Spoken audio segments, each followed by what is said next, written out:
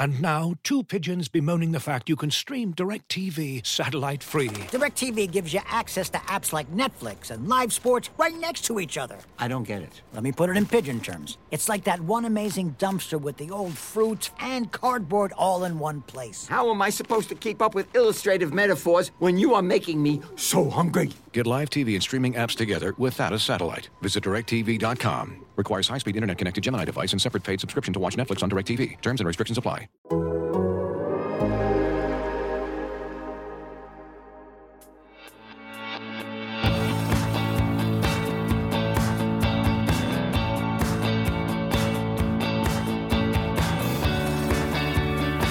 Welcome back to Full Time with Meg Linehan. I'm Meg. You are listening to a show all about women's soccer on the Athletic Podcast Network. Steph is back. We're ready to talk about all things U.S. Women's National Team after a pair of friendlies against Uzbekistan. It's been a beautiful couple of days in New York City here. I can actually walk on both my legs without crutches. Spring is here. Soccer is happening. What a time to be alive. Before we get to the rest of today's episode, as always, to show your support of Full Time, plus get all of our women's soccer coverage and everything else The Athletic has to offer on our site and app, basketball, all of our WNBA draft coverage, you name it. You can subscribe right now at theathletic.com/fulltime. Fun fact, this weekend was my 3-year anniversary at The Athletic, and while it's not a podcast anniversary to go along with it, I did want to say a quick word of thanks for everyone who has subscribed and followed all of the work, both on the site, here at Full Time, on Twitter, wherever you are. Thank you. All right, let's start with a little bit of news, but we're going to dig into the main thing of the week, so we'll keep it quick. But I wanted to start with a couple of TV numbers, one each for the NWSL and the U.S. Women's National Team. Now, the first friendly against Uzbekistan earned an average of 438,000 viewers on Fox last weekend. And then we also had 456,000 viewers for the big San Diego Wave Angel City matchup on Big CBS. Now, of course, both of those games are on the biggest channels, but both are pretty promising numbers, especially for the NWSL. And not to mention that San Diego Wave Angel City game was pretty fun and wild and full of goals. That was great for neutral viewers as long as you didn't mind an all vibes, no defense approach. All right, the field for this summer's CONCACAF W Championship is set with Mexico, Costa Rica, Trinidad and Tobago, Haiti, Jamaica, and Panama rounding out the 8 teams alongside the U.S. and Canada to determine who's heading to the 2023 World Cup. There are 4 direct qualifying berths for the World Cup and 1 for the 2024 Olympics at stake this summer in Mexico. And France, Sweden, and Spain all clinched qualifying for 2023 over in Europe, the first teams to earn their berths via UEFA. All right, Steph is here, and it is time for some U.S. Women's National Team talk. All right, Steph, we survived watching 2 games of the U.S. Women's National Team versus Uzbekistan. Combined scoreline of 18-1. Yet I do actually think that we learned some things about this team simply because of who we actually saw on the field. What was your main takeaway from the 2 games overall? Let's just start there. I think there weren't a lot of surprises about who Vlatko Andonovski favors, particularly when it comes to offense. I think I'm more interested in what he was doing with his subs and his defense, especially in the second game. Naomi Girma got a full 90. Now, part of that is he did tell press before these games that because of, club duties, that they're trying to be really careful about minutes restrictions. So even if you're perfectly healthy, they're not going to load people with 2 90-minute games in less than a week, which was smart. So I wouldn't read too much into roster decisions, but I do like that Girma got a full 90. I thought it was so interesting watching her, especially when Kristie Mewis was on, and they were trying to play out of the back, and every single time Kristie would be like, Naomi, faster, switch fields faster.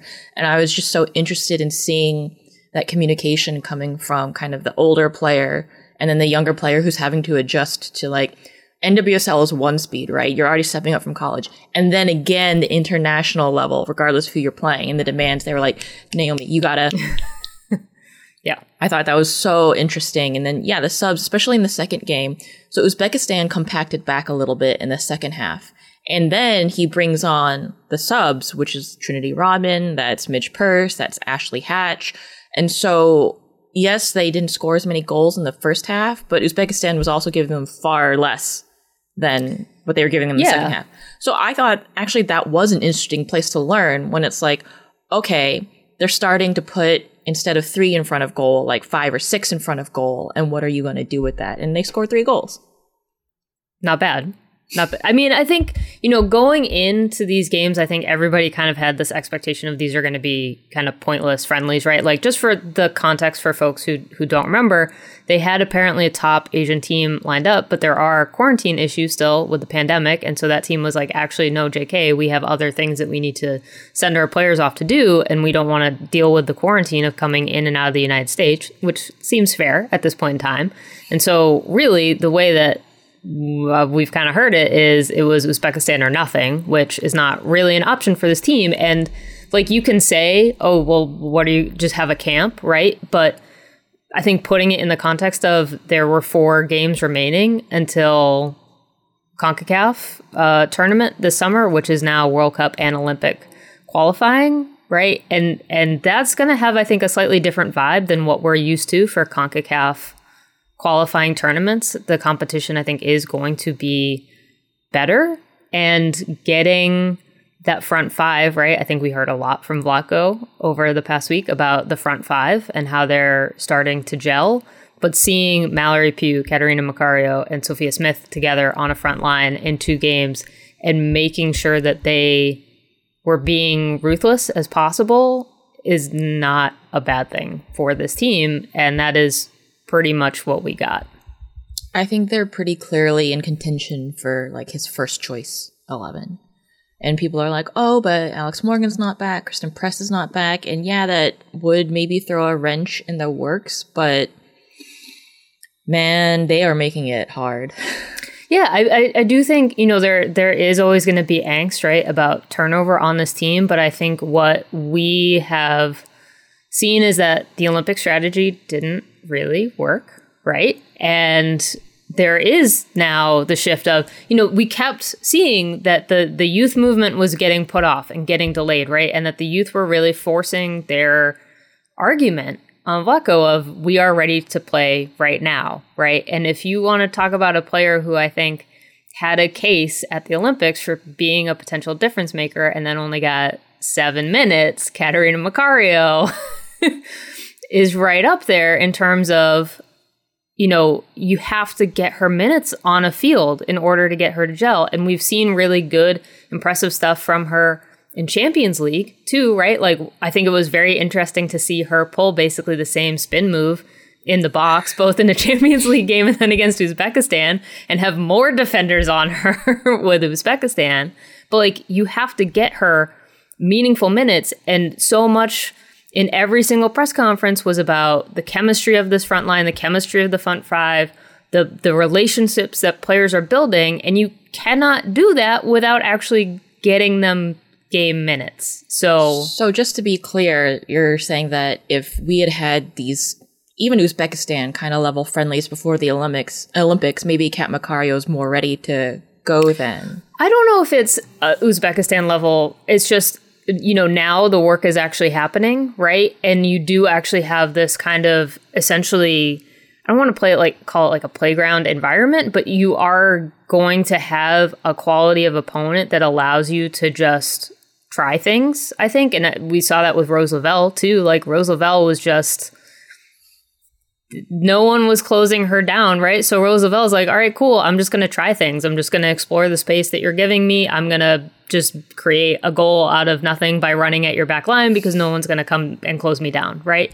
And so I think that it turns into a confidence boost, but I do think that it also gives you a chance to have to problem solve, right? Like, the first 25 minutes of that first game did not look very clean in a lot of ways. There was some really weird decision making happening, and then all of a sudden you get the unlock of, oh, okay, we have like a whole bunch of goals right in a row, and that does change the dimension of the game. But still, it took them 25 minutes to figure out how are we working to get the first one. And that's still, it's not going to be a Germany, right?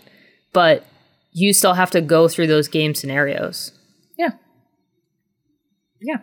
I mean, the stuff that they're doing, they would not have time and space to do under, No. a more experienced team with more experienced players. I do wonder if the original top Asian Confederation team they had lined up was Japan, just because the coach of Uzbekistan is Midori Honda, who's a former national team player. And so maybe that's the connection there. Like, I think a lot of us were like, how did they get to Uzbekistan? Right? Yep. And I'm wondering if the Japanese Federation was like, well, we can't, but we know someone who might be able to. Yeah, I mean, I thought a lot of what you were talking about on Twitter during these two games about Uzbekistan was really important too, is that it was very clear that they had a strategy coming into these games and like a real, we're not just going to cave under pressure. And I think it took them 3 halves to finally adjust their approach. But what was really interesting is that I think we did see a real dedication to, no, we're still going to try to get something out of these games for ourselves. And full credit to them for getting that goal. I mean, like, Vlatko walked into the media room after the first game and he was not happy about allowing a goal. Right. And that's a good thing for both teams, honestly. They learned from that because it was a kind of chaotic set piece. First of all, Uzbekistan doesn't get a set piece without the way they play. If they just turtle up and try to fight out, they get cornered back. And so because they were willing to let themselves get a little stretched and try to be brave and pushing forward together instead of just like booting it up and hoping maybe they can win on the break, they get a set piece chance. And guess what? Also, the best celebration. Yeah. Oh my God, it was so good. It was so good. I just kind of like wiped everything else from the game out of my brain for a moment. Ugh. I do, I get the angst because, I mean, go back to the Thailand game, right, in 2019. Like, none of these feel good, but also, like, frequently CONCACAF qualifiers don't feel good either, Like, I think that this is a team that is used to running up scorelines on teams that are ranked 45th in the world, right? And so there is a real internal look of what are we achieving, not just the scoreline aside, like, are we achieving whatever specific metrics that Vlatko Andonovski is looking for? And I think that's always something that you can trust about this team. But I do, if this was kind of the test of that front five in chemistry, it's hard to be like, I mean, there was a tweet that I saw that was like, oh, the U.S. women's national team's B team came out here and took care of business. I was like, this is not the B team. This is not the B team, right? The future is now. We're in it. We're in it. It's happened. Vlatko was just like, okay, keep your place, old heads. It's time for, look at these kids. They're ready. They're not even kids anymore. And I thought it was such a great payoff in terms of finally getting not just youth players in, but their careful assessment of NWSL. A lot of these players do not get the same consideration without NWSL. Like Aubrey Bledsoe, no, Kingsbury. Ashley Sanchez. Yes. Ashley Hatch, even. Trinity Rodman to a certain extent. I know Rodman is was on the youth radar, but without that season with the Washington Spirit, maybe she's still getting called into camps and evaluated, and as opposed to actually getting minutes on the field and scoring her first international goal. So, right. In that sense, like, y'all watch your backs. Yeah, I mean, no roster spot feels super safe right at the moment, right? I do think that Rose Lavelle feels pretty solidly a lock on this team. Lindsey Horan feels pretty solidly when she's a healthy, lock. yeah. But, I mean, again, there's always the factor of health. So, like, with the asterisk that every single one of these names we've got to consider health a factor. Kelly O'Hara, maybe, yeah. Yeah, I mean, like, I think we're now kind of even seeing that shift of leadership of now we're looking at who is the next leader of this team. And Roosevelt getting the captain's armband for the first time, right? Lindsey Horan has been filling that role. Kelly O'Hara has been filling that role. So I think we are even seeing that shift now of Becky Sauerbrunn obviously missing from injury. I don't know if, I feel pretty confident that once she is back, she's going to get called back in because, again, I think she is kind of that voice. But I think her minutes are probably also going to be decreased just because also you do have to shift Alana Cook and now Naomi Girma, right, into getting more minutes, especially with Tierna Davidson out. So I think Becky Sauerbrunn plays a more valuable role coming off of the bench to settle a game down if something goes wrong, right, that she does have that presence. And in the meantime, this gives you the shift of, especially I think Alana Cook, getting her real minutes before the 2023 World Cup. I think that's crucial because Alana Cook's not done cooking. She's not the finished product yet. She still needs a lot of experience. I think there are moments where she's not super... She's a little lackadaisical on the ball or in her decision making where it's like, Alana, you need to... Again, that international, we gotta... Yeah. Well, even at the NWSL level sometimes, I'm like, what are you doing? Like, you gotta read the space and react a little bit faster than that. But, she'll get there. Yeah. This episode is brought to you by Michelob Ultra, the official beer sponsor of the NBA. Want to get closer to the game than ever before?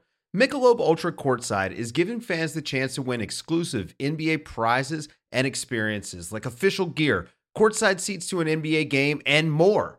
Head over to MichelobUltra.com/courtside to learn more. Another day is here, and you're ready for it. What to wear? Check. Breakfast, lunch, and dinner? Check. Planning for what's next and how to save for it? That's where Bank of America can help. For your financial to-dos, Bank of America has experts ready to help get you closer to your goals. Get started at one of our local financial centers or 24/7 in our mobile banking app. Find a location near you at bankofamerica.com/talktous. What would you like the power to do?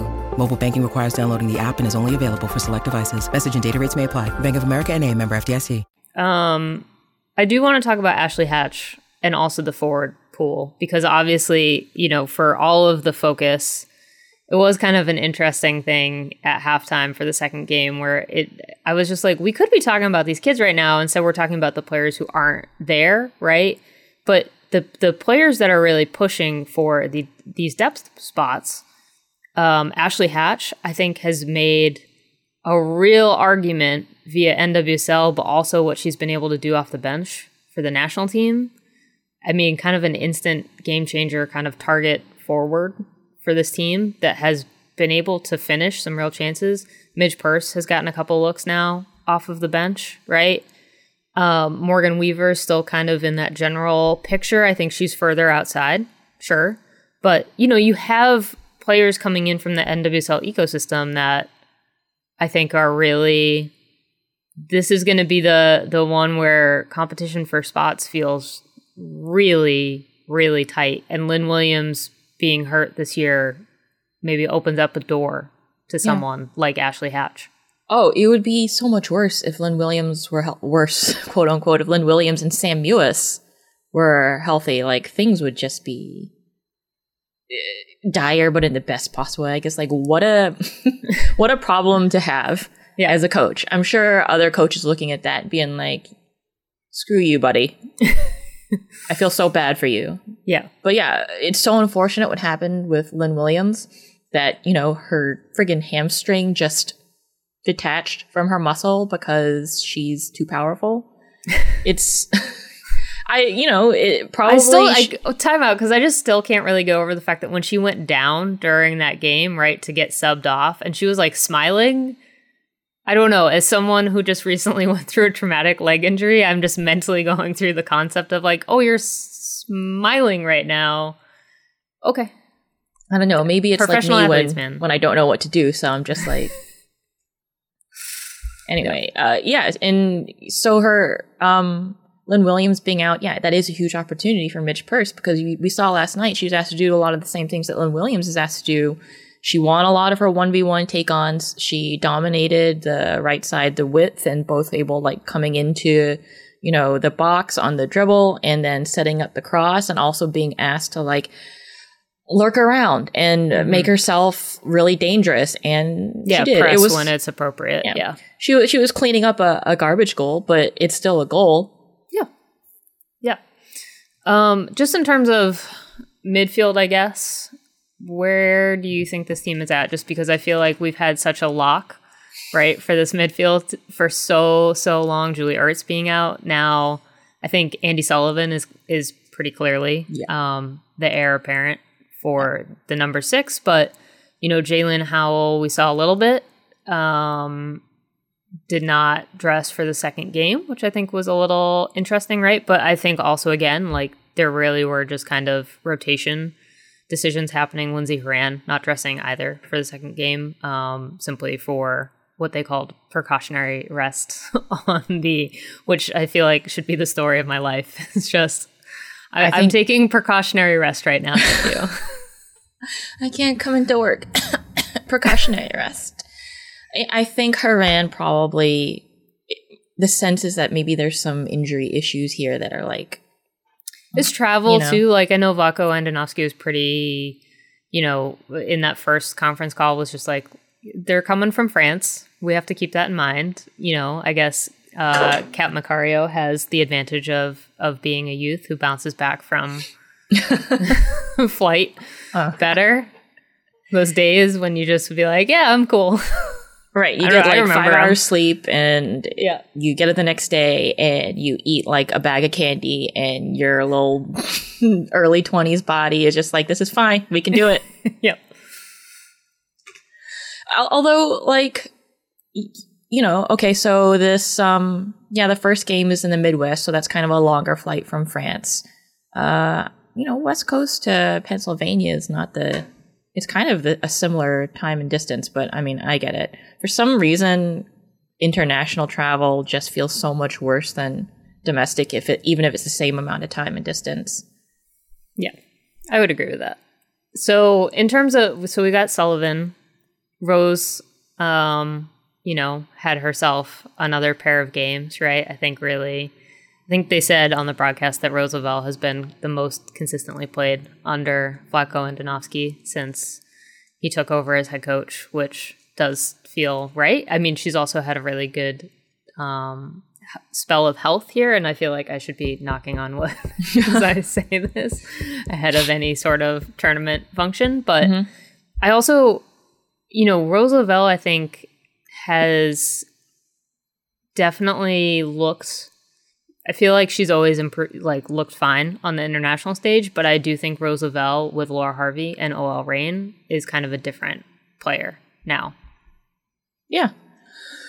I think she's settling down. I think in the early years, all that stuff with injuries kind of gave the impression that she was injury prone, and I don't know that she is. I think it was just coincidence and bad luck, and she's been pretty healthy for a while now. I was also thinking, we were talking about NWSL, and I think a player gunning for that Rose Lavelle role is actually Savannah McCaskill. But the problem is she's probably not going to get to showcase that a lot because Angel City, once teams figure out that if you stop Savannah McCaskill, you can stop a lot of what's going on with Kristen Press as well. They're going to have to work on that. But I do think... when we saw the games against Uzbekistan before that, Rose Lavelle is ostensibly playing kind of a 10-ish role, right? But she's being asked to come up and to sit in the gaps in the forward line so they can put 4, sometimes 5 people up into the box at one time in a line. And that's exactly how Savannah McCaskill also can be played, asking her to play a more structural, playmaker midfield role, and then asking her to be able to come up and see the gaps between the forwards, especially in a front three. And so, she's looking at that and thinking, I could do that, maybe. Not quite the same skill set, but I do think they both overlap quite a fair bit. And so Vlatko is looking there. Again, why would he? Because he likes Rose so much and she's doing so well. And he's got a lot of midfield options, and he's got Ashley Sanchez in there as well. But, that is where my mind drifted. I do think that it is, I feel like this team has always kind of liked having, I don't want to say direct clones, right? But kind of 1-for-1 options on some of these players. And so I do get your point on McCaskill potentially being a factor here. Again, I think we've seen that Vlatko Andonovski is definitely looking at NWSL in terms of affecting call-ups and all that kind of stuff. So I'm a little less concerned now in terms of if she's having good performances in the NWSL. Like, I do feel like that's on our radar. Another player that I did forget to mention, and I don't know why I messed up my forward line, but Mal Pugh. Obviously, again, if we want to talk about NWSL, personally terrorizing the Houston Dash so far through the Challenge Cup, but then also coming in to national team environment and, looking super confident, again, taking players one-on-one. And again, like Uzbekistan, sure, but that was a thing that I talked to her about in the playoffs last season, of how she wanted to get back to that part of her game. And this is a player where, she's got the chemistry going with the forward line, but there is kind of that responsibility of, can you run at players? Can you run at a back line and make something happen? And Mal Pugh, I think, has really, really shown that she can be a factor for this team again. Mal Pugh and Sophia Smith are such an incredible 1-2 punch, providing both the width and players who can come more central. And they're both versatile. They can play both sides. I think Mal Pugh is the more developed striker or forward at this time. I think Sophia Smith, sometimes she's like 80-90% there. I would want to see her get sharper with Portland. Portland already relies on her quite a bit, which I think is really telling given how young she is. But they're already like, Sophia, help us, Sophia, we're going to need 10, 12, 15 goals out of you this season. Thanks. Somewhat delivering. But yeah, I think I want to see her get just that last 10%. And then it'll be like, oh, RIP everybody else, Yeah. And so I do love that's that option, which means there's not really a weak side happening here, at least in terms of our forwards. So you can mix and match as you will. And Vlatko talked about this before the game, where he wants to look at both their ability to build through the middle and create combination play, but also to drag people wide and just pump the crosses into the box. And then, like you said before, when we were starting to develop targets like Ashley Hatch as a big target, or even Kat Macario, Rose Lavelle, who can drift into that space, Ashley Sanchez, who can arrive late. And then you have players like that who can, on either side kind of try to drag the defensive line a little wide, create some gaps. Should be a fun time. I would love to see them try to do it against a higher ranked team. Yeah. I do think that there's going to be a lot of pressure to have these June games, be a little more competitive. And I'm very curious to see how that goes, simply because the U.S. is going to be in pretty much the exact same spot, though CONCACAF qualifiers are done. So maybe you get a higher quality team in from CONCACAF, maybe it is a USA-Mexico matchup. I think that kind of feels like the most obvious option for them right at the moment. But, you still have all the European teams prepping for Euros in this window. And so I think that really is going to prevent kind of a meaningful look. But if you're going into a CONCACAF qualifying tournament, why not get arguably one of the top CONCACAF opponents? Mexico beat Puerto Rico 6-0 last night, by the way. When we're talking about CONCACAF results, the United States is not the only team that can stomp all over others. Right. Mexico beat Puerto Rico 6-0, and Costa Rica beat Guatemala 5-0. So yeah, it's a whole nother podcast about the development of CONCACAF nations. Yeah, I think USA Mexico would be great. Personally, I wish that they would just play each other in a year-long series and create a true regional CONCACAF rivalry there. I mean, I think USA could also stand going to Mexico for one of these friendlies if they did a home and away. Azteca. Yeah, I mean, We can start the petition right now, but I do think like if you're going to go play in Mexico this summer, why not do a home and away series with Mexico to prep in June? Like I understand that there's a financial cost to it, but I don't know if it would be a bad thing. I mean, between NWSL and Liga MX crossovers, like I feel like we can also work on United States-Mexico games, and they've been developing. I also think Diana Ordonez declared for Mexico as well. That's a nice get. She from the North Carolina Courage. Yeah, she came on in both games and like immediately scored for Mexico. Yeah. So like, I mean, yeah, I do think that starting to build that as like a meaningful, obviously you already have USA Canada, right? Which only I think now has shifted into something a little more meaningful. Sorry, Steph.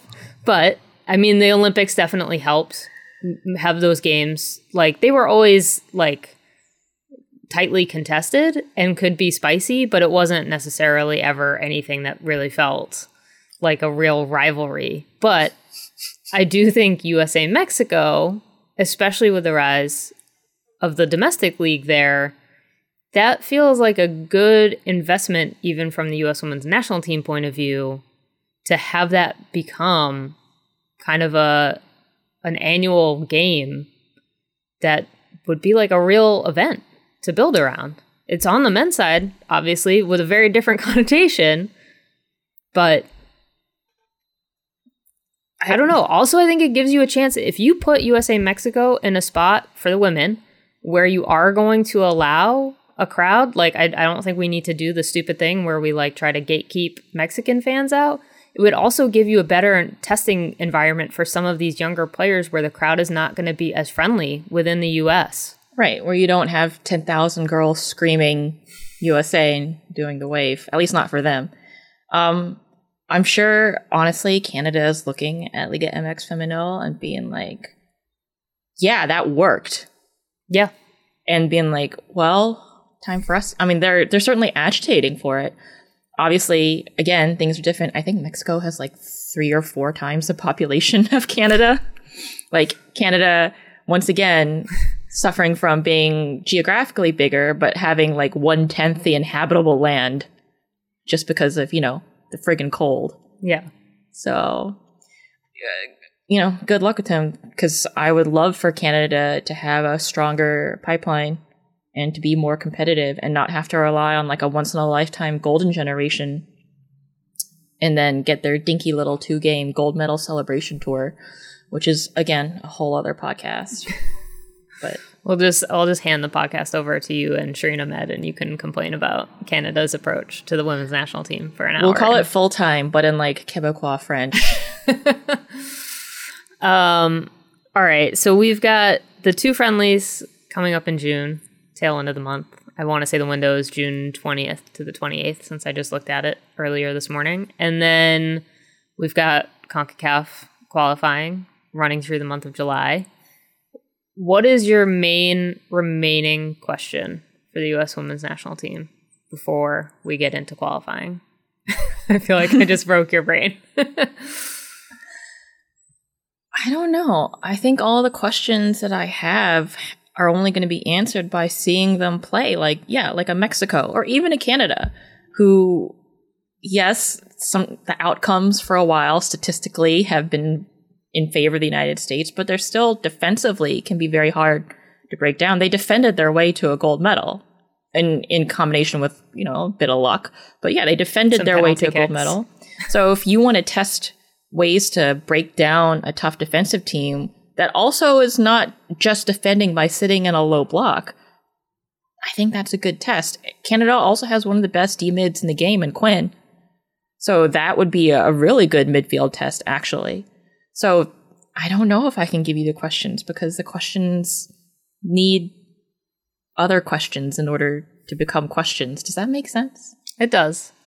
When you need mealtime inspiration, it's worth shopping Kroger, where you'll find over 30,000 mouth-watering choices that excite your inner foodie. And no matter what tasty choice you make, you'll enjoy our everyday low prices, plus extra ways to save, like digital coupons worth over $600 each week. You can also save up to $1 off per gallon at the pump with fuel points. More savings and more inspiring flavors make shopping Kroger worth it every time. Kroger, fresh for everyone. Fuel restrictions apply. I think my number one question is, who's the starting goalkeeper for this team right now? Ellis Nair. I just don't think it's that big a question. I really don't. I think there's a huge... Maybe it's just my like personal thing of I would like that to be the question because I think that it should be a question. I think there's a huge goalkeeping pool right behind her. It's the biggest the pool has ever been. Like with her AD Franch, by the way, like when is she going to come back and start making some inroads here? This is also personal bias. Would love to see Abby Smith kind of get the same run out that Bella Bixby has gotten. Like, obviously, Bixby did not dress for either game, but clearly she's being called into camp so that they can be like, show us what's going on. Yep. Let's see what you're doing with Nadine out there in Portland. So I'd love to see that from Abby Smith as well, who I think has a great, base set of skills and is also working with Nadine Unger. Obviously, there's Kingsbury, Casey Murphy, right? Which I think was because that was my big question of like, where is Casey Murphy on this roster? And then she had been on the injury report for the Courage. So I think it might have just been a factor in terms of timing of when the roster was announced. But I think Casey Murphy, based on some of the performances that we've seen from her at the national team level, has a pretty good shot at least assuming the number 2. Right at the moment. If Casey Murphy hadn't been on an injury report and she wasn't called in, you're also kind of hamstrung. Sorry, that's a rough word. Sorry. By only having 3 spots, maybe 4 for like a developmental spot for the camp. So, defenders, you can call them 5 or 6, same with the mids and forwards, but the poor goalkeepers. Yeah, it's 3. I mean, what is interesting is maybe this is finally at a point where, USA Hockey does a thing where they have a whole goaltenders camp, right? Where they bring in like a pool of 10 and get to work with them just on goal. Like, there's maybe potential here for U.S. soccer to start thinking about, like, we actually have a pretty decent pool. Where are folks at? Like, bring in the youth, the U20, U17 at the same time, get them all in a room together, say this is what we're looking for from the position. Here, let's work on, playing out of the back and all that kind of stuff. Like, this is, I think, the first time where the U.S. women's national team would actually have enough players to even do it. I'm so interested in what U.S. soccer's goalkeeping coach philosophy is versus, for example, like an Unger. Unger has said many times she does not coach like a lot of other coaches, particularly American goalkeeping coaches. And then when you talk to people like Bella Bixby and Abby Smith, they're like, yeah, it's very different with Nadine. The techniques and strategies and things that we talk about are very different from what we've been used to. So on the flip side, yeah, I do wonder if, for like Bixby being the primary example, just because she was called in, like, how do you merge styles, or as an athlete, how do you adapt if, one is asking you for one thing and your club is asking you for another, especially given for Bixby being kind of farther down the ladder, I would assume club is probably her higher priority right now. Which is not a bad thing. No. Right? No. I do, I want to maybe end on this one final note, because I think that there is maybe the bigger philosophical question around the U.S. women's national team of, for so long, this has been kind of this core to a team, right? And I think the new CBA is also maybe going to impact this a little bit, but does it make more sense to maybe think about the same approach that the men's national team uses, where you are calling in players in form? I don't think we have enough international players to do it quite the same way of like, oh, we're calling in like MLS players versus international players. But in terms of, if the NWSL really is playing this role that I think we are already seeing it play, can you maybe use these camps now in a slightly different fashion of, we're going to start playing with some of these combinations a little bit more? And the only thing that gives me pause there is, I think in the Olympics, we saw I don't know if it was tension or if it was just like, this is the first time that this approach has really been used, but like the way that a starting 11 might change to suit an opponent, which I don't think is a bad thing in concept, but in execution, it did not work.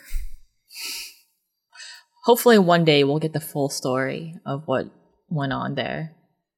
I mean, not to rehash old ground, but yes, something was going on there beyond the tactical. I still think about, what did we really learn from the Olympics, right? And like, because that was the defining question after the Olympics was like, what is this team going to take away from this? Because we're probably never really going to find out what the team is actually taking away from it in terms of not just watching video, right? But like why some of this stuff didn't work. Was it overthinking on Vlatko Andonovski's part? Was it the fact that players weren't used to this kind of approach of like they just expected to play, and so that uncertainty felt kind of unmooring, right? Can you actually shift this team though into that kind of concept of we're going to use certain players against certain teams, or we're going to use certain, strategies against other teams, and like you might be in one but not in the other, and that's like a real mindset change for the national team on the women's side. It happens every time, though. I don't think it's new. Like, think back to around 2004-ish when there was the big turnover from the 99ers. And this current core group, the Kelly O'Hara's and Megan Rapinoe's, we had Abby Wambach at that time. Those were the young guns. That was another kind of cultural turnover.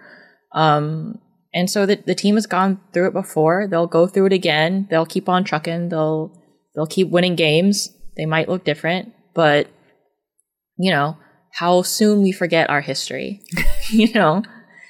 But I think it's like it's bigger than just like a roster turnover, right? Or like the youth coming in, because I think that is very much a part of this team. And 2004 was really one of the bigger moments. I think after 2015 too was kind of a smaller version of that.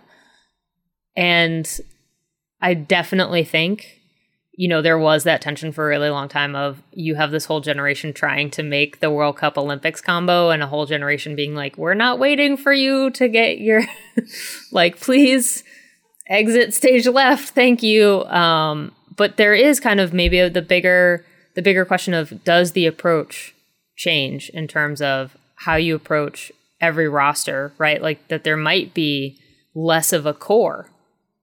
Yeah. So to your point, that World Cup Olympic cycle, to a certain extent, does kind of artificially create, the people staying too long or people having to come in too early in terms of timing. But I think the overall goal would probably be, yes, let's create a pipeline and a method of evaluating players so that we don't have to have this kind of generational turnover. Like it's just gradual all the time. And so going into a tournament, we're not having to have this existential, Alex Morgan, Kristen Press, Tobin Heath, Megan Rapinoe, like what's going to happen, And to a certain extent, I think they are kind of addressing that, where I'm not super worried, even if they don't play. I'll be kind of bummed because some of them are my favorite players, but I'll be like, in the like the overall sense of things, we're probably going to be fine. Yeah. All right. Well, I think that's a good place to leave it, that we're going to be fine. We're going to be fine. Sometimes, that's what we think. Sometimes even if things aren't fine, the first step to being fine is telling yourself that you can be fine. All right, Steph, I'm sure we will talk again soon on this podcast. Oh, come on. We just floated like 3 or 4 other separate podcast ideas, including me for like 40 minutes going on a rant about how much Canada soccer has dropped the bag. Next time. I'm sure Canada soccer will love it. Thank you to Steph, as always. We're also going to have an article kind of digging into some of the stuff that we talked about, hopefully with a little bit more statistics, if we can actually pull some stuff together from the places that we do actually manage to get statistics from. But, the usual. For all things Fulltime, you can visit fulltimepod.com. There are links for all of the major podcast platforms in one spot, plus more information about the show. If you'd like to subscribe to The Athletic and support all of our women's soccer coverage, you can do that right now at theathletic.com/fulltime. It's always one of our very best deals at that URL. My name is Meg. You have been listening to Fulltime with Meg Linehan. You can always find me on Twitter and Instagram at It's Meg Linehan and my work at The Athletic. Fulltime does not exist without the work and support of senior podcast producer Michael Zimmerman. From The Athletic, I'm Meg, and thank you for listening.